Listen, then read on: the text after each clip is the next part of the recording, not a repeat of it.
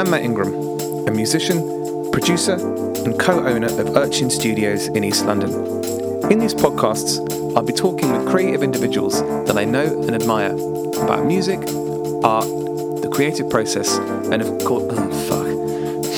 I was doing so well. Okay, yeah, it was... Right. Joining me today is the producer and engineer Dan Cox, who is also the co-owner of Urchin Studios. So that's what happens when you do the intro of the podcast and someone's in the room watching you. By the way, are we happy with this lighting? This lighting isn't very vibey. No. Here at Urchin Studios, we like to have nice vibey lighting, and at the moment, it looks like a dentist's waiting room. There we go. We are in Studio B. Studio B. At Urchin Studios. Yeah. Okay, so I feel like I need to start this podcast by saying, for those of you who aren't aware, Dan is the other half of Urchin Studios.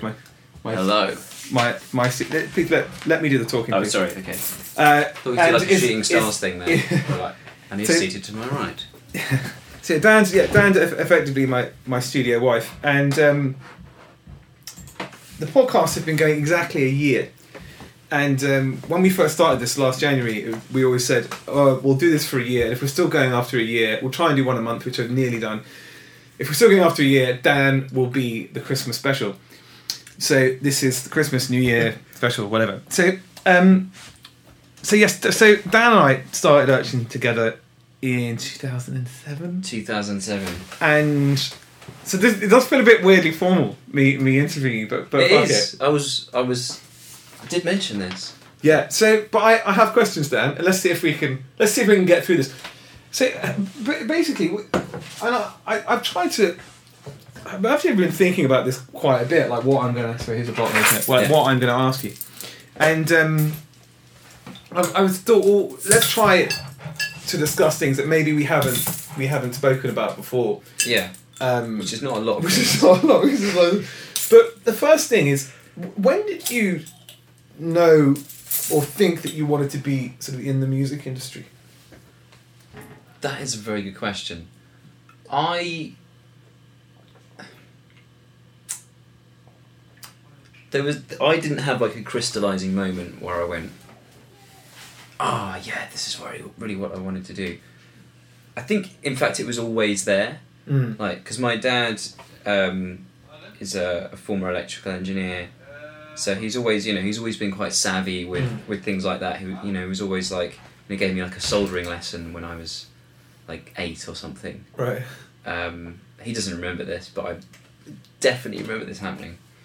So I think that there's always like a technical inclination in me, and then I started a band. But that wasn't necessarily musical. No. In nature. Yeah, that's a technical, like just like knowing how to wire a plug and stuff. Yeah, you're interested in the mechanics of how shit works. Yeah, exactly. Yeah. I mean, I'm always up for like taking something apart. Even still, I'm as interested in doing that now as I was as a teenager. The difference now is sometimes I can put that thing back together again. How would you best describe like what you do, who you are, and what you do? If you meet someone at a party and they're like, "Who are you?" Yeah, what do I say at a party? Yeah, what do you say? Well, obviously it's been Christmas party season. I've done this a number of times. Yeah. What do I say? It depends what mood I'm in. Sometimes I say music producer first. Sometimes I say sound engineer. Really? First. So is that new? Because you I know you always used to say engineer. What I always used to say is I run a recording studio. In a way, because when you say that to someone, it's almost like they're like, "Oh, what does that mean?" But regardless of what I say first, I always go. Sometimes I'm a music producer. Sometimes I'm the T-boy, and everything in between. And actually, that is like, that's part of the fun of running Urchin, isn't it? I'm sure you probably feel the same. Like, yeah, I mean, I feel I'm a musician first. Right. That's, and then everything else. I kind of feel like I'm blagging. Like, I mean, I think I said this in a podcast recently, but it's only like in the last year or so that I've called myself an engineer, and Yeah. I've now been engineering for like 8 years, and I've engineered loads of records. But it's just because I came to it kind of late, and I don't have as much confidence as you as an engineer. Right. You're And really confident, really assertive, and I'm like, well, man, Dan's an engineer, and I'm just someone that's learning. But now I like, no, fuck it. I've done enough records to call myself an engineer. But the first time it comes out of your mouth, someone says, "What do you do?" and you're like, I'm a musician and I'm an engineer. Yeah, you yeah. kind of feel guilty for saying it. You know? And I guess that's why I've been, for about the same period of time, I've started putting producer first. On, okay, yeah. Because I've always thought I'm a producer, but you and I produce together a lot, or have done. Yeah. And it's only recently that I've been producing. I'm sure I have been producing stuff separately from you, but it's only in the last year when I've gone like, oh no, this is definitely what I Actually, I'm going to interject here, and for anyone listening that doesn't know, pretty much everything I've ever done in the studio has involved Dan, has involved you in some way. Yeah, as an engineer or a mixer, or it's always involved you. So in a studio. For me, in a production capacity. Right. I've never. You've done a few bits. I've done a few bits. I'm trying to think. There might be a few exceptions, but as a rule, so. As a drummer, when you've worked as a drummer. Yeah, I mean that's a kind of I've done loads of shit like you. Yeah, but I mean, no. But like as a drummer, in your being brought in on a session as a drummer, you probably had production input. I think, but production is such a. I mean, this leads me on to my next question actually. Yeah. And I know that there's no definite. The term producer is a very fluid one. Yeah. And I've worked with a lot of producers who are great at their job, and they've all done very different things. Yeah. They've all contributed very different, but they've all been incredibly valid. So for you, when you produce something, what does that mean for you?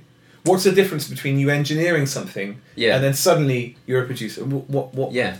Well, I think as any producer will tell you, there's no distinct point where you suddenly go, excuse me, I'm actually just going to interject now as a producer. I'm just going to. I'm producing now. I've just so everyone's clear. Like before we go any further, I'm now producing. It never happens like that. Maybe it should. Yeah. Maybe that should be something. There's a hat we put on with lights on, and it lights up, and we go, I'm producing now. Or like an alarm goes off. Obviously, a silent alarm. Because you don't want to disturb the take, it might happen in the middle of the take. Maybe we should do this. Just have a flashing light that goes off. Yeah. And then, you automatically get 3 points added. A contract comes out. Yeah, exactly. Before we go any further, could you please sign this form? So I guess. So the question was. Yeah. What does production mean to you? What does production mean to me? Production can mean. It's a tough one. It's a tough one because there's explaining to someone what a producer does, and then there's explaining to someone what you do as a producer. Yeah. And in a way, it's almost an impossible question to answer because it's like if, say, like a session musician comes in, like a guitarist comes in, or like a session guitarist is talking to someone and saying like, so when you go into the studio with your guitar. Like, what do you do? What exactly is it that you do? Yeah. And you don't go like, well, if the song's got a C major in it, I might well play a C major, but not always. Yeah. I guess, I was thinking about this yesterday before I asked you, actually, and I think a producer doesn't specialise. So the guitar player, the engineer, the drummer, they go in and they do a specific job. Yeah. Whereas the producer's job is having an eye on everything. Yeah, it's looking after the big picture, isn't it? And ensuring that the musical train doesn't derail. Yeah, and sometimes that's doing very little, and because the train is going ahead, and you're like, oh, wicked, and sometimes it seems to be doing everything. Yeah. Your job can be just making sure that everyone's got sufficient tea, that they're that they're as relaxed as possible. Tea, and it's equal. It depends on the gig, doesn't it? If you're recording a band who really know their songs and the arrangements are really good, it might be that all you need to do as a producer is go, right, this sounds really good. Let's find circumstances which cultivate this. Let's find a studio which is, maybe the band's quite nervous, because some bands are quite edgy, and as they're becoming more successful, they get nervous about what they're doing. So your job as a producer might be, let's get a studio which is really chilled, so no one, there's nothing about the environment that winds people up. Yeah. Which obviously Urchin. You may spot a familiar pattern here. Yeah, but I was adamant that this podcast isn't going to be a sort of big circle jerk. But it's not going. Aren't we great? Yeah, it's not a plug because it's a fact. Because it's a fact. No, because this studio is what is the things that we like. Isn't it? It's our inclination. Yeah. But yeah, and it might be so with this hypothetical band, you're making a cup of tea might be the most important thing you need to do really. Because we say this to each other all the time and to clients, but if the musicians aren't happy, then they aren't going to play well, and the music's not going to sound very good, and it doesn't matter what expensive mics you get out of the mic cupboard. If the take's not good, then you're gonna chuck it away. So I suppose unless, again, keeping that flexibility as a producer, you get the odd musician who has got this idea in their head about wanting to record with the best gear, and if you don't put the best gear in front of them, they get distracted by the fact that it's not the best gear. So sometimes it really is very important to get the best gear, but from my point of view, it's that's great, but if for whatever reason they're happier singing into their cheap mic in their project studio because they think that makes their vocals sound best, then you should still record on that. I remember you coming in one morning with one of your real epiphany faces. I know what your epiphany face looks like. And you came in and you were like, it's not about the gear, it's about what happens upstairs. You were really. It was like right on. Well, this is kind of true, right? I mean, it is. Yeah. So, how's this going? How are we doing? We doing all right? I think we're doing good. We're doing good. The beer's doing good. So, out of all of the things that your job entails, what do you think you're best at? What's your kind of top skill? Just everything. Everything that I touch just turns to gold, as you probably noticed. It's really hard for me to say objectively what that is. But Can I say what it is? That was actually a problem for me to say. Now, maybe I should say what I think first. Say what you think. Okay. And then, I think I'm best at what I enjoy doing the most, which is I think getting sounds, and that could be. And that's mixing. I really enjoy mixing because you're crafting and massaging the sound, and you're getting the sound, and you're also trying to tap into the artist's vision, and you're trying to get what are they trying to get at, and so you have conversations. And you're okay, right. I think I've got a feel for what they want, and you just kind of do stuff, and there's completely no rules about that. It's completely interpretive. And it's the same with getting a guitar sound. That happens at the recording stage as well. So I think sort of getting sounds that are exciting and cool is one of the things that excites me the most. I think you are just a natural engineer. I hope this isn't awkward for me saying this, no. But Dan, you are one of the best engineers I've ever worked with and met. That's the only time I'm going to say that. That's my one compliment. That's your one compliment. No, but you do have. There are two times when I see you really light up, and it's when there's this kind of some sort of sonic challenge, or you need to get some sort of sound out of something. That and an Maplins. Those two points. you just I can see you get really inspired. I mean, my worst scenario in the studio is when I have to work as an engineer really quickly and under pressure. I don't like, for example, when we do like filming sessions. Yeah. We do filming sessions at Urchin, and sometimes, and they're always. You've got a film crew. It's very high pressure. You don't have a lot of time in which to get sounds, and they're always really stressful. Yeah. You are so ice cold and cool in those situations. Outwardly. And outwardly cool. Yeah, no, and you really shine. Whereas they're whenever I have to do one of them, and I can do them, and I feel I'm good at them. Yeah. But You've done some great ones, I don't by the sleep way. well the night before. It's really, it's not. That's what I feel I'm the worst at. Whereas I feel like you really shine in this I situation. think I've just had more practice because it just This is happens true, yeah. that in the evolution of this studio, because we've been at this site now 3 years. 3 years, yeah. And the old studio, it just wasn't big enough to do that kind of thing, so we never did it. And when we set up this premises, you were on tour quite a lot in the first year, weren't you? Yeah. You've definitely been here more than so me. yeah. So I ended up sort of pioneering all those kind of things. But the kind of sonic design of the studio was more you than me. I suppose it was. I left it to you, because I trust you. And when you said, it's funny that the evolution of the studio, when you said, I'm good at the things I enjoy. Yeah. And they are more things and more of the kind of sonic nature. So I feel that I'm visiting your domain more perhaps when in matters of sonics. Yeah. As you become more of a person who puts the word engineer in a bigger font on your CV. Yeah. Yeah. Do you know what though? So I am halfway through a record. And I'm saying this to you, the listener, rather than Dan, because he knows.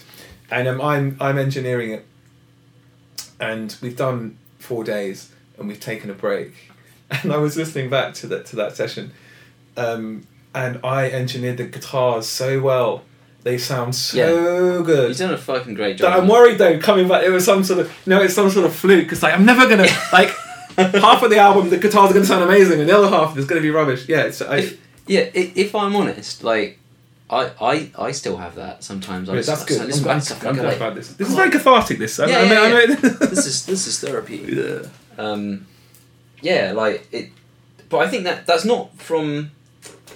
It's not from a point that comes from the exploration that we do in our creative roles, because a recording engineer is still a very creative process. It's just not very overtly creative, but there's always that interpretation thing, like a good engineer anyway. Yeah. Or like a special engineer, I suppose. Because I guess there is the job of sound engineering, which is connecting cables up correctly and making sure it works. That's not sound technician. That's sound technician. But as soon as you move beyond that point of this is the way that we do it every day, and you just plug stuff in, that's okay. There's nothing particularly creative about that. But say even here in the studio, we've got a client in this week, and I just popped my head around the door a couple of days ago. I think that's what they've been. Yeah, and they were like, we want to. Is it possible to play music through the PA system in the live room whilst we're working on the track in the control room of Studio A, so within the same studio space? And I thought, ooh. You live for those questions. Yeah, I'm just you live for those moments, man. I'm like, there will be a way. I've just got to think about it for a minute. And that's a creative solution to a problem. But yeah, absolutely. But you're a very creative engineer, in the sense of you're always throwing mics up. Yeah. Just see what happens. Yeah. That's just you get your drum sound or your drum mics, and then you'll throw a couple of rogues up. And which is something I am rubbish at when I'm under pressure. Right. I just I know this configuration on this kit. Yeah. Or whatever. I know that the coals on the guitar on the Fender will work. You know what I mean? So I was like, this is good. But you always do a couple of They don't always work. No, they don't always work, I guess, but they are instinctive moves, I think, based on experience. But when I'm doing that, it's the same thing as you were just saying about, like, wow, how did I get that guitar sound? They are based on experience, but they're not fully conscious decisions. I don't go like, if I angle the microphone at 97 degrees at a distance of 4.2 feet, I will get this sound that is in my head. Do you think anyone gets to that point? And then does it stop being creative at that point? Because you're when you just know. You just know. I don't think so. I don't think so. Yeah. No, like if I only ever worked within the walls of the studio, I suppose in 20 years' time I could probably get to that point. But as soon as I step into another room that I don't know, it's a whole new landscape. Yeah, but and also you never know how people are going to perform. Yeah, and that can as well, and that's more than half of the sound is the person. Yeah, and how they. And that can make a huge difference, can't it? Massive. Particularly with our experiences here of recording bands playing together, and they're all in the room, and all the amps are in the same room, and there's a little bit of spill going on here and there. There's the aspect of that where angling the amps a little bit here and there, it will change the way that the amps kind of cross-talk into each other and all kinds of stuff, or how the position of the room mics might create a certain sound. So you're right, even within the same space, a different band needs to be set up in a different way. You've obviously got your go-to methods. And if a band walks in and has to record something, you've got to set up and you've got to hit record in 1 hour, then you're not going to have that much time for trying shit out. Yeah. And you rely on your experience and efficiency as well. Is that your favourite scenario, when the band are in the room and everyone's playing together live, or? I think what's good about that is that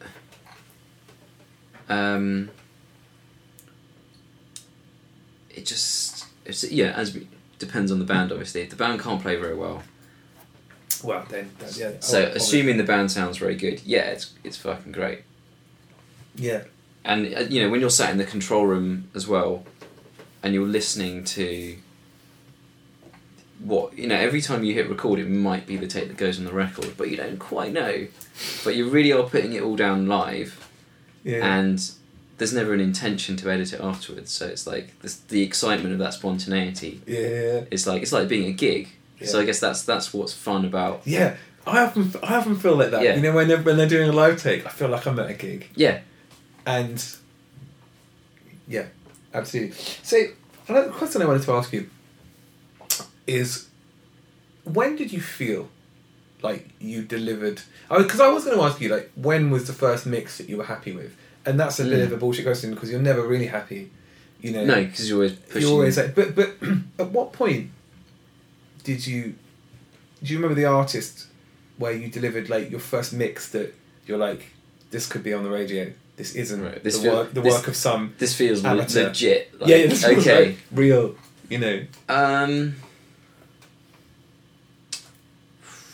It's very hard to. I find it very difficult to look back in time and in sort of at my.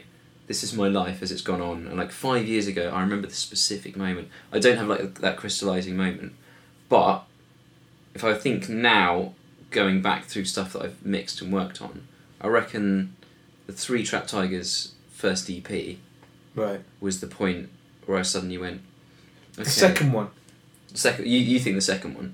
No, the first one was the one that Gordon Raphael produced, and I mixed a bit more of that than you, because remember you were ill. You're right, yeah. Over Christmas. So it was the second. I think it was the second one. Mm. Right. When was that? I'm not sure. See, again, I know the answer to this, which is why I kind of asked you. Because I look back at some of the earlier stuff that we did, and I still think some of those recordings have like a beautiful naivety about them. Mm. Do you know what I mean? I think it's really, and there are some recordings that we did like right in the early days, and I'm like, yeah, that's kind of cool. Yeah. But it's like shit might be a bit phasey, or it's all a bit of a mess. But I'm like, actually, that's a really cool recording, and I still I listen to that without wanting to sort of chew off my own ears. Yeah, yeah. But I flung the first. Remember Burning Beard? Oh yeah, no, they're an important. Because I remember this is yes. explain to the listeners. Well, Burning Beard were, I think, a short-lived a band who I really liked. Actually, they were somewhere Good, man. in between. You had, on the one hand, you had the rhythm guitar. I think he was the songwriter, a guy called. He's now plays as John Joseph Brill. Gone in a very different direction. Yeah, I haven't actually heard it yet, but it's cool. It's cool. Yeah, if you're listening, check out John Joseph Brill. Yeah, on Communion probably. I think he's in that. Yeah, he's in that sort of. He's in that area. Yeah, we'll make no guarantees about what label he may or may not be signed to, but you will probably see him play at Communion night. Anyway, so he was playing. It's quite a heavy band, but he was playing like this kind of in this Neil Young, sort of folky style, maybe a bit more fingerpicky than Neil Young, I guess. And then you had like the rest of the band were kind of metalheads. I thought it was kind of like I thought it was kind of like Muse. Yeah, but it was a bit more like a bit more punky. It was a little bit more punky, and also I forget the guitarist's name. And the guys, if you're listening as well, like great. You know. They're wicked players. Yeah. They sounded great. But I didn't work on that EP. Did you not do it? No, oh, maybe I helped on the first day. I made a bit of tea. Yeah. I like got some drum sound, but I didn't do anything. But what the point I was going back to is that I came back in. Yeah. I came in on like the 5th day, and it was like fucking hell. Yeah, and I just done the first mix. Yeah, and it was like shit. This is sounding good. And then you looked over to me, and you were like, "This is sounding really good." and also it was the first time as well where I didn't know what you'd done. I was like, "What have you done?" This is like, and it felt like, "Oh, this is proper now. This is like legit." It's interesting you say like you didn't know what I'd done. Because before I did, because I always used to watch you as well. Yeah. When we first started, but no, it was just like, fuck, man, this is like neck. You know. Yeah, it's funny you mention that because this album that I've just mixed. Which one? We probably won't say what it is because it's not out. Okay. Or it doesn't have a release date. Okay. But Matt and I have just recorded an album in around about 2 weeks, a little bit less actually, which has turned out really well. But as I was mixing it, I was thinking like, yeah, this is sounding really good, and I was just I just sort of stopped for a second. I looked through the Pro Tools session. I was kind of going like, what am I doing here that is any different to anything that I've always done? You know, like how is this different to how I was working like 5 years ago? Yeah. And it's really, really hard. There's nothing that there is the evidence in the Pro Tools sessions. It just is like. It doesn't betray any particular technique or anything like that. Yeah. You know, it's far more. It's entirely down to I think these things like what sounds cool, and what doesn't sound cool, and that's kind of obviously kind of subjective because some people really like my mixes for whatever reasons, and some people don't like them for whatever reasons. It's the same. You know, we have discussions about other people. You know, like or mix engineer or producer or whatever, you know, everyone's got opinions. I think some things are really good. Mm-hmm. Most people think, you know. But I've forgotten what my point was now. What's your point, Dan? Come on. What's my bloody point? It's just an evolution of taste, really, getting better at mixing. And also, I think from a musician's point of view, you do reach a point where when you first start, you go, what if I was faster? You know, if I could play, you know, if I could, like the guitarist, you're like, when you first started, if I could just play Plug In Baby at speed, I'll be as good as Matt Bellamy. And then you realise there's a point, it's like, it's not what you're doing necessarily that makes something good. And also, I think Jeremy Walmsley made this point in a previous podcast, was saying about how Stephen Street... Episode 7. Yeah. That was episode like 4. Yeah. Was saying when he worked with Stephen Street, just when he gets Jeremy's demos kind of on his board, and just balances it, it immediately sounds better because his experience of balancing instruments. Right. Yeah. It's just like, oh fuck, that's just that, you know. And I think that's another thing. Is how do you balance something like going back to some of our earlier mixes and our earlier efforts? You know, you'll listen to something and like I don't know, like the tambourine will just be like really loud. What was I thinking? But then again, you know what I mean? you could say the same of like some Zeppelin tracks or something. You just kind of like these weren't Zeppelin tracks though. Well, this wasn't when we recorded Led Zeppelin. Okay, no. But yeah, you get like I can't think of any specific examples, but some of those like 60s and 70s tracks, you do just go. You've listened to these songs 1,000 times. Yeah. And then suddenly you come to it with you just switch on your production here and you go. The vocals are hard panned. Yeah, like the vocals. Why is the vocal over there? It's like, the vocals are really quiet, and like the loudest thing in the mix is the hi hat or something. Yeah. I think you always notice that because it's a horrible, horrible thing to happen. I had to see that. Yeah. Who are your kind of like something like who are your like mix heroes? Do you have mix heroes? Yeah. Someone asked me this the other day. I think Chad Blake has always got to be up there. He's your like mixer's mixer, isn't he? Mixer's mixer. For those of you who don't know Chad Blake, maybe so for the listeners? I think you're probably better at reading off. The thing is, I know who people are and I know what their mixes sound like, but I'm not. You did the last Arctic Monkeys record, right? Yeah. Which I got to say that wasn't that Blakey. Like in the sense of like something like that Lost Lobos album, Colossal Head that I'm obsessed with. That is like. Which I think he produced as well, didn't he? Like vintage Chad Blake, in the sense of like it sounds really, whatever. He's the only person I know that does that. Whatever that thing is, like he kind of does. And he's really into doing. You know, there was Leo Abraham's guitarist producer was telling me about when he was working on an album with Chad Blake, and like they were setting up in the studio.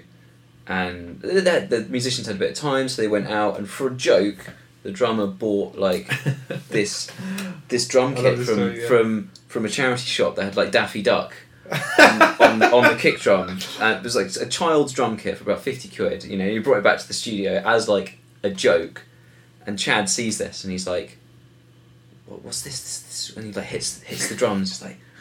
This is amazing. That's our drum sound. Yeah, and they recorded the entire album. Do you know what record on this drum? Do you know what, maybe if any of the listeners want to check that out? I'm going to find that out. We'll try and put that on the podcast description if we find it, because if we can. Well, maybe you can get Leo Abrahams in here. I'd love to. Leo, if you're listening, that's next. Yeah, Leo's great. Leo, if you're listening, we'd love to do a podcast with you. What have you heard this year? Is there anything you've heard this year that you're like, oh wow, that sounds... There's quite a lot of... I actually made a playlist. Did you? Okay, let's have a look. It's not specific for this session, but I just happened to make one the other day. I made like a playlist of albums that represent 2015 for me.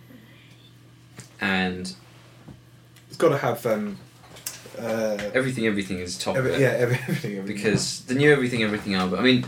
I think Everything are one of the best new bands of like the past 5 years or something. They've been going around about that time. Agreed. And not everyone likes them.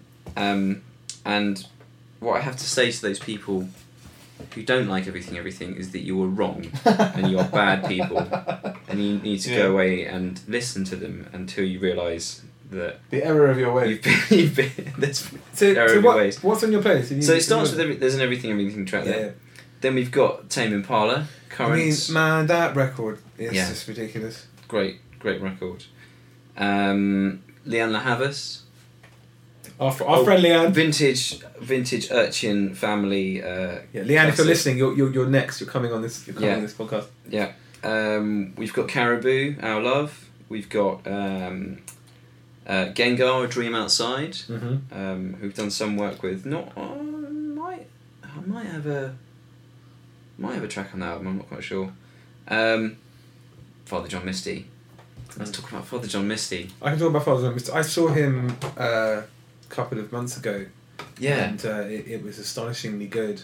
Yeah. I just think he's like just set a new kind of bar for people that write songs. I don't want to call it singer-songwriter, but it's something. Yeah, there's so much fun in it. That's a different thing. It's like his songs are just so sharp and witty, but deep, and but his performance was so just so joyful and silly, right? But yet really poignant at the same time. The live performance. The live show, and what a great frontman. Yeah, I do need to see him live.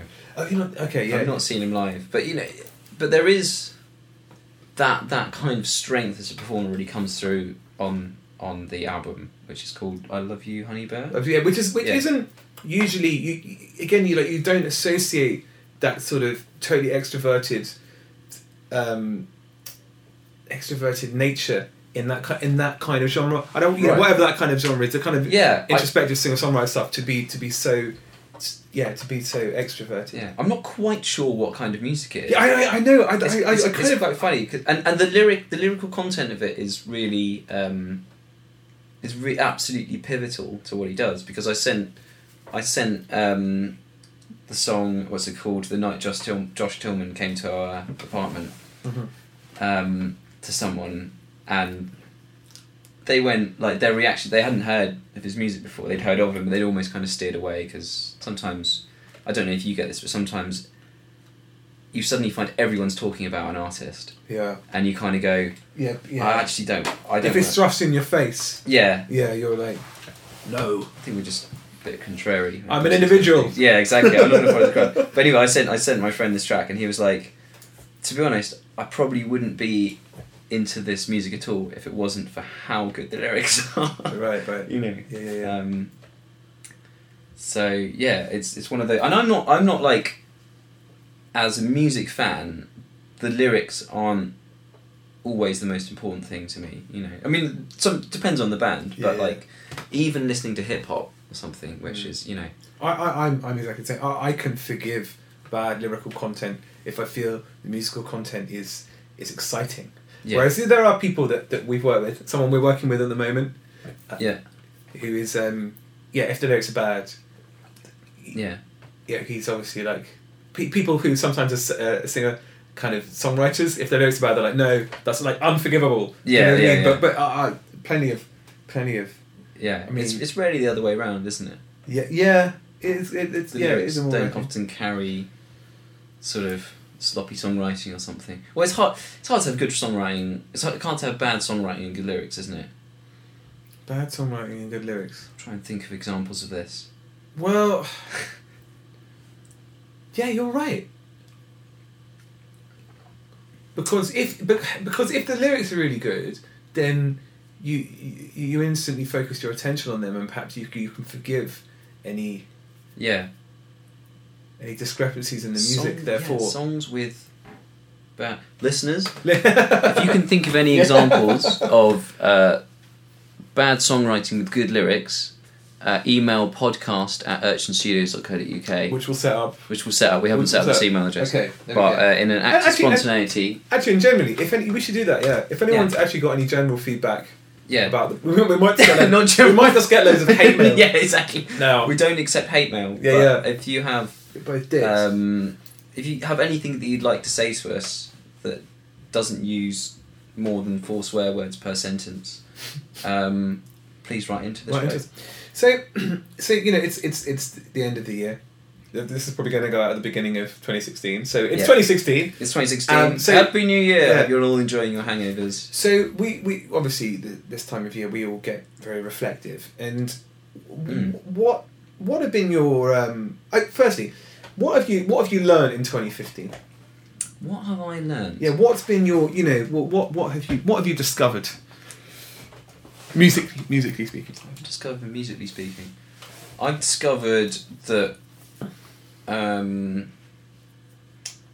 Although I'm far from the most proficient guitarist in the world, I'm better than I thought I was. Wait, so what happened to make you... What happened is that up until this year I had never really thought of myself as like a songwriting producer. You know, because sometimes as a producer you are also a songwriter, and you know there's a blurry there's a blurry kind of line where you are both, and it's almost impossible to distinguish between those two things. And then I ended up co-writing and producing an album with someone, which is not something I realised that I didn't think my skills, my musical instinct and my skills as like a musician or all of these things were developed enough to be able to do that. Right. But it is one of those things. It's a great example of like until you try something, you don't know if you're actually any good at it, or right. you know. And you can have these thoughts about like, oh, well, it's not. I'm interested in these things, you know, but they're not really me, you know. I can't think of any other examples, but it was just something I ended up doing, and I really enjoyed doing it. Right, yeah. And so there was this that personal kind of discovery for me. I'm like, oh, I didn't know another hat to put on. Yeah. You know, producer, engineer, mixer, songwriter. You know, it still sits. It doesn't sit as comfortably as the other ones, but it's like, yeah. you know, but it's an exciting new role. I'm finding. And is that something that you want to pursue more? I think so. Yeah. And it's like anything. There's always a kind of chemistry, collaborative thing in any musical endeavour. You know, sometimes, yes, as we know, as we repeat many times in many a recording session and on this podcast, it really just depends on the musician and the artist and what their needs are. But a good match between two people is like music. You know, you need musical chemistry to make a good recording. Mm-hmm. You know, so if my role as a songwriter fits the session, then there it is. Usually, it's producer or engineer. Yeah. You know, but I think that goes back to the saying that the role of the producer that we were saying earlier is not a specialist, and you really have to do whatever is necessary. Yeah. And the artist shouldn't be flexible. You're the one. The artist shouldn't have to change to you. You know, you're the one, as the producer, engineer, whatever, you're the one that has to be flexible. The artist comes in with their thing, and obviously you can guide them, whatever, but you can't say...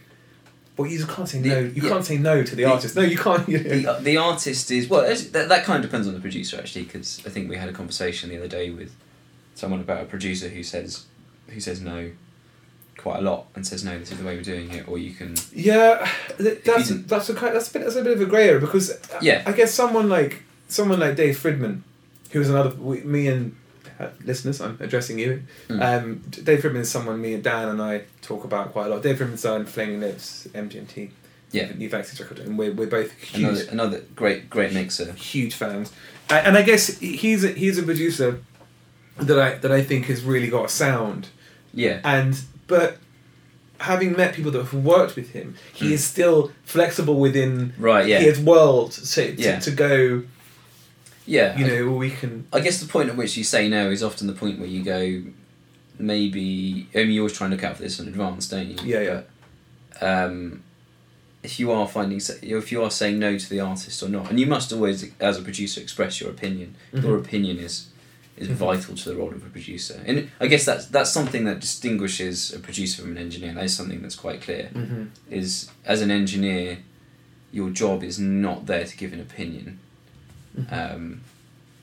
Your opinion may be welcome, it may not be, may be appropriate, but often you have to. I think as an engineer, you really have to be prepared to shut up. Yeah, absolutely. No matter whether you're doing like live sound at the Dog and Duck or engineering the new Radiohead album or something, your opinion is your own.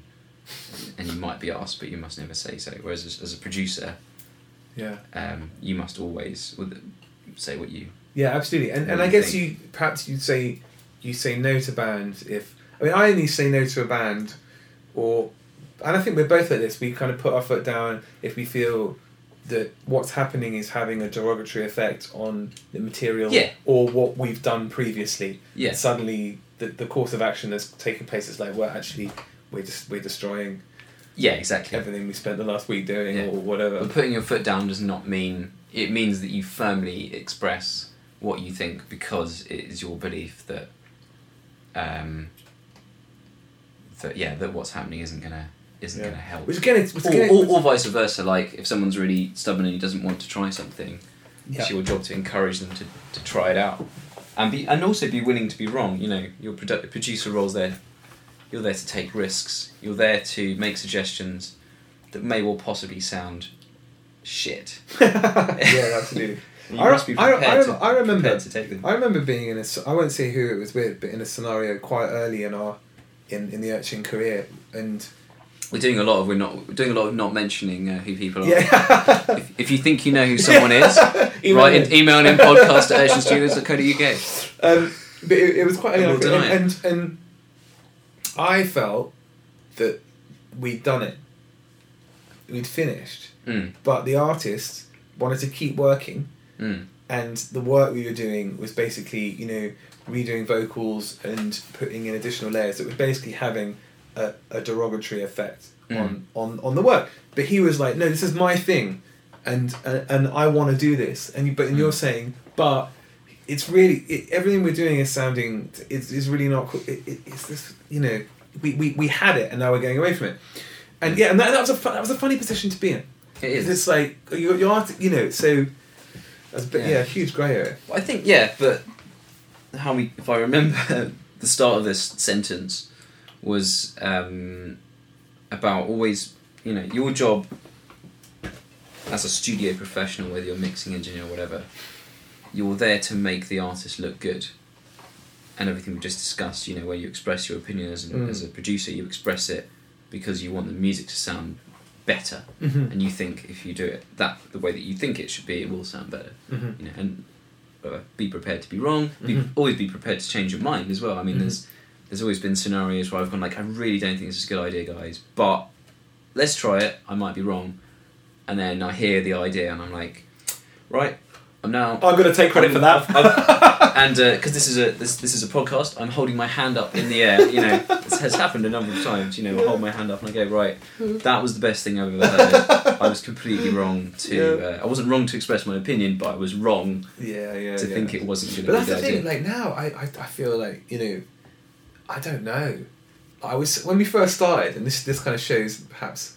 I hope a kind of maturity in like what we do here. I'm so sure of like, it's got to be done this way. And now whenever I go into a session, I'm like, well, I have no idea. Yeah. Let's try some stuff out. You've got to be clear. I think, I don't know if this is a thing that, I think this is a you and me policy, but it's always like, I always say to people, when we start the session, we need a clear idea of what direction we're going in. So we get rid of all the we're talking about fundamentals here, maybe we'll have a flute solo or whatever, fine. But it's in terms of the core of the song, everyone's got to be clear on what you're trying to do. There's not like a maybe we'll do it this way, maybe we'll do it that way. It's like the first thing we're going to try is this. I'm going to try it. We'll do it, and then we'll listen back, and it may work or it may not. Yeah, absolutely. But I think you do have to be definite at the start of the session. You're completely permitted to change direction and about turn, and we've done this on albums with artists again who cannot be named. I think generally though, I don't want to paint a false picture.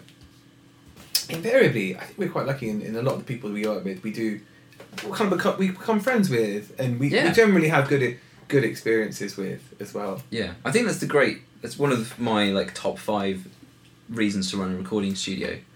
Is like you meet some cool cats. Just meet some cool people. Yeah. And some interesting people, and there's always people's. You're working. Their music is their art, and they've imbued. Is that the word? They've put their life, part of their lives into their art. Yeah. And you get, you can. There's an intimacy to that process, And I feel that we have to respect that. Yeah. That's kind of sacrosanct, and you can't You always have, that has to be, absolutely. But it means that you can get to know people very quickly because you go on this journey with them, and it's often quite intense. You've often got quite a lot to do in a certain amount of time. People can get stressed. Mm-hmm. You can get stressed, but I'm always try to be aware of, like, if the situation is stressful, and we all human beings, we get stressed. You try and deflect that stress away from the artist so that they can keep focused on what they're doing. They're not worried about, like, is everything all right? Is something broken? Yes, there's a small hiccup here. Mm-hmm. There may be a small fire in the control room. But carry on. Yeah, exactly. Guitar tone is awesome. Yes, it's great. There's never been a small fire in the studio. If anyone is listening to this and is enjoying this conversation and wants to hear more of your work, Dan, I kind of put you on the spot a little bit. All right. But what would be some of the top 3 things that people should check out that you've done, that you've been involved with, that you're most kind of happy with, and perhaps represent what you do? Well, it's different. It's difficult because, as we just discussed, the recording is the artist's music. Yeah, so, but your input is Yeah. Oh, there's my input. I mean, it shouldn't be overlooked. I think the thing that I'm most kind of proud of for, like, kind of having done is probably the Thurston Moore. Yeah. I would say. I'm just going to interject here and say, Dan grew up listening to Thurston, and in Sonic Youth. Yeah, in Sonic Youth. And when the day that Dan found out he was working with Thurston Moore, I wish I'd filmed it. I literally scraped you off the ceiling. Yeah, it was awesome. But I do think that record is really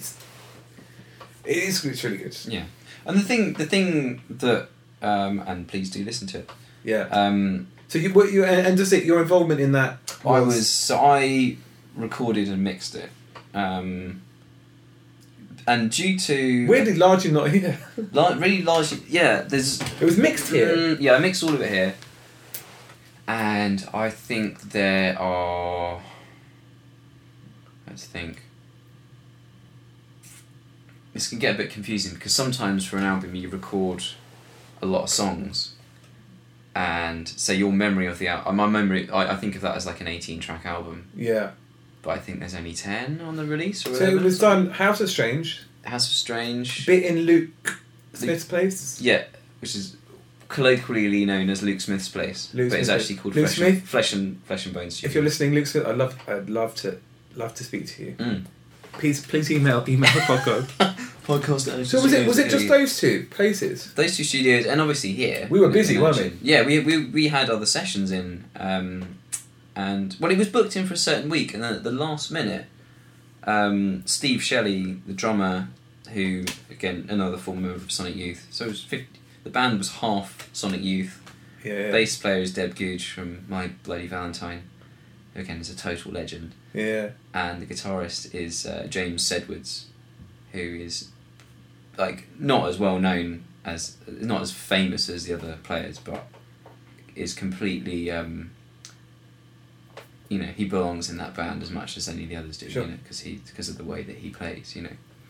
I also remember you saying when you recorded that, and this goes back to a comment you made earlier about how little you had to do in order for it to make it sound good. You remember you saying, "I just put microphones on stuff and it sounded awesome." Yeah. But I mean, obviously, no. But that, obviously, and that doesn't, because obviously, like, your experience went into that.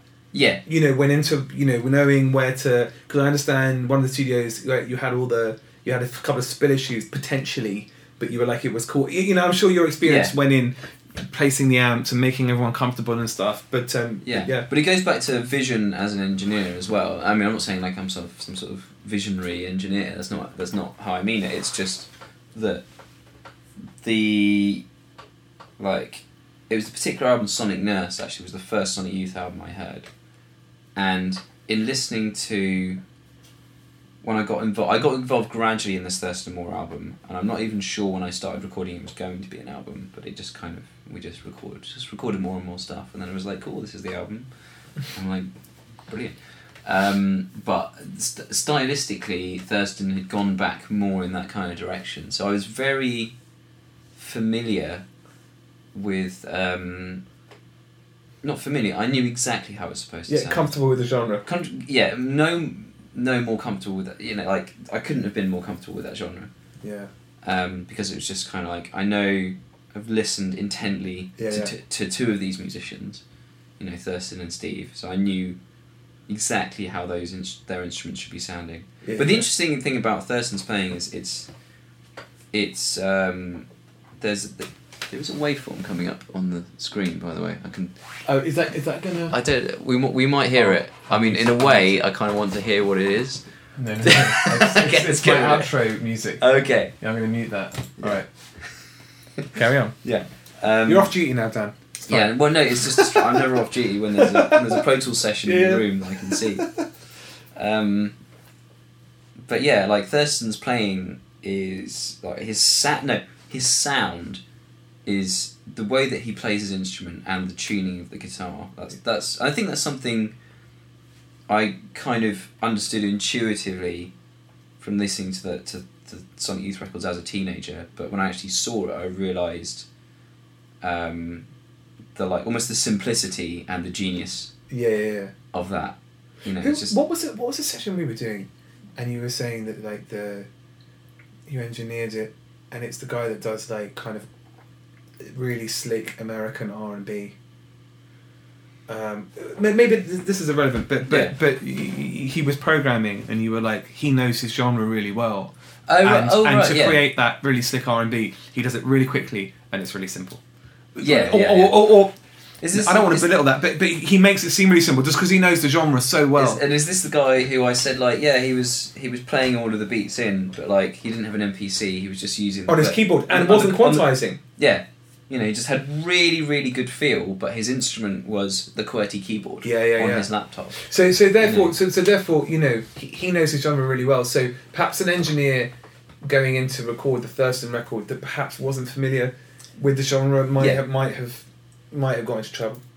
Yeah, or just over-engineered it, I suppose. Yeah. I mean, I approached it as a purist. You know, like. Were you wearing a white coat? I was not wearing. We still need to get white coats. I love. Yeah, we've talked about this for so long. We're like, I should be in white coats. Yeah, we've been running a studio coming up 9 years, and we still haven't got our lab coats. Yeah, I want to take it back. You